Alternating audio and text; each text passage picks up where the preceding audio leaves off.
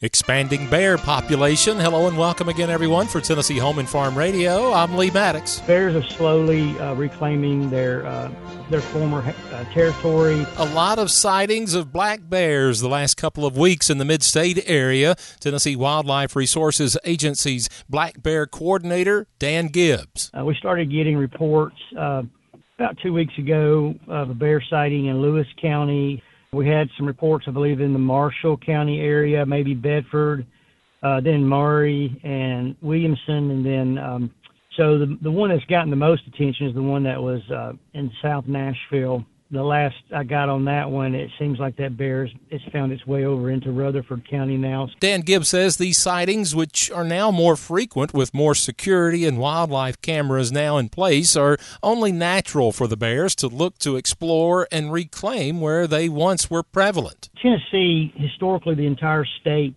had black bears from one end to the other. The Mississippi River bottoms and Tennessee River bottoms and all those areas held a lot of bears. Gibbs says folks in East Tennessee have been more accustomed to black bear sightings in recent years, and he says a lot of information can be found at bearwise.org to help residents and landowners know what to expect and how to react when these encounters occur. If you hear about a bear in the area, you need to take down bird feeders that you may have out, secure trash by either taking it to a convenience center or try to store it in a garage or something like that, and get your pet food up.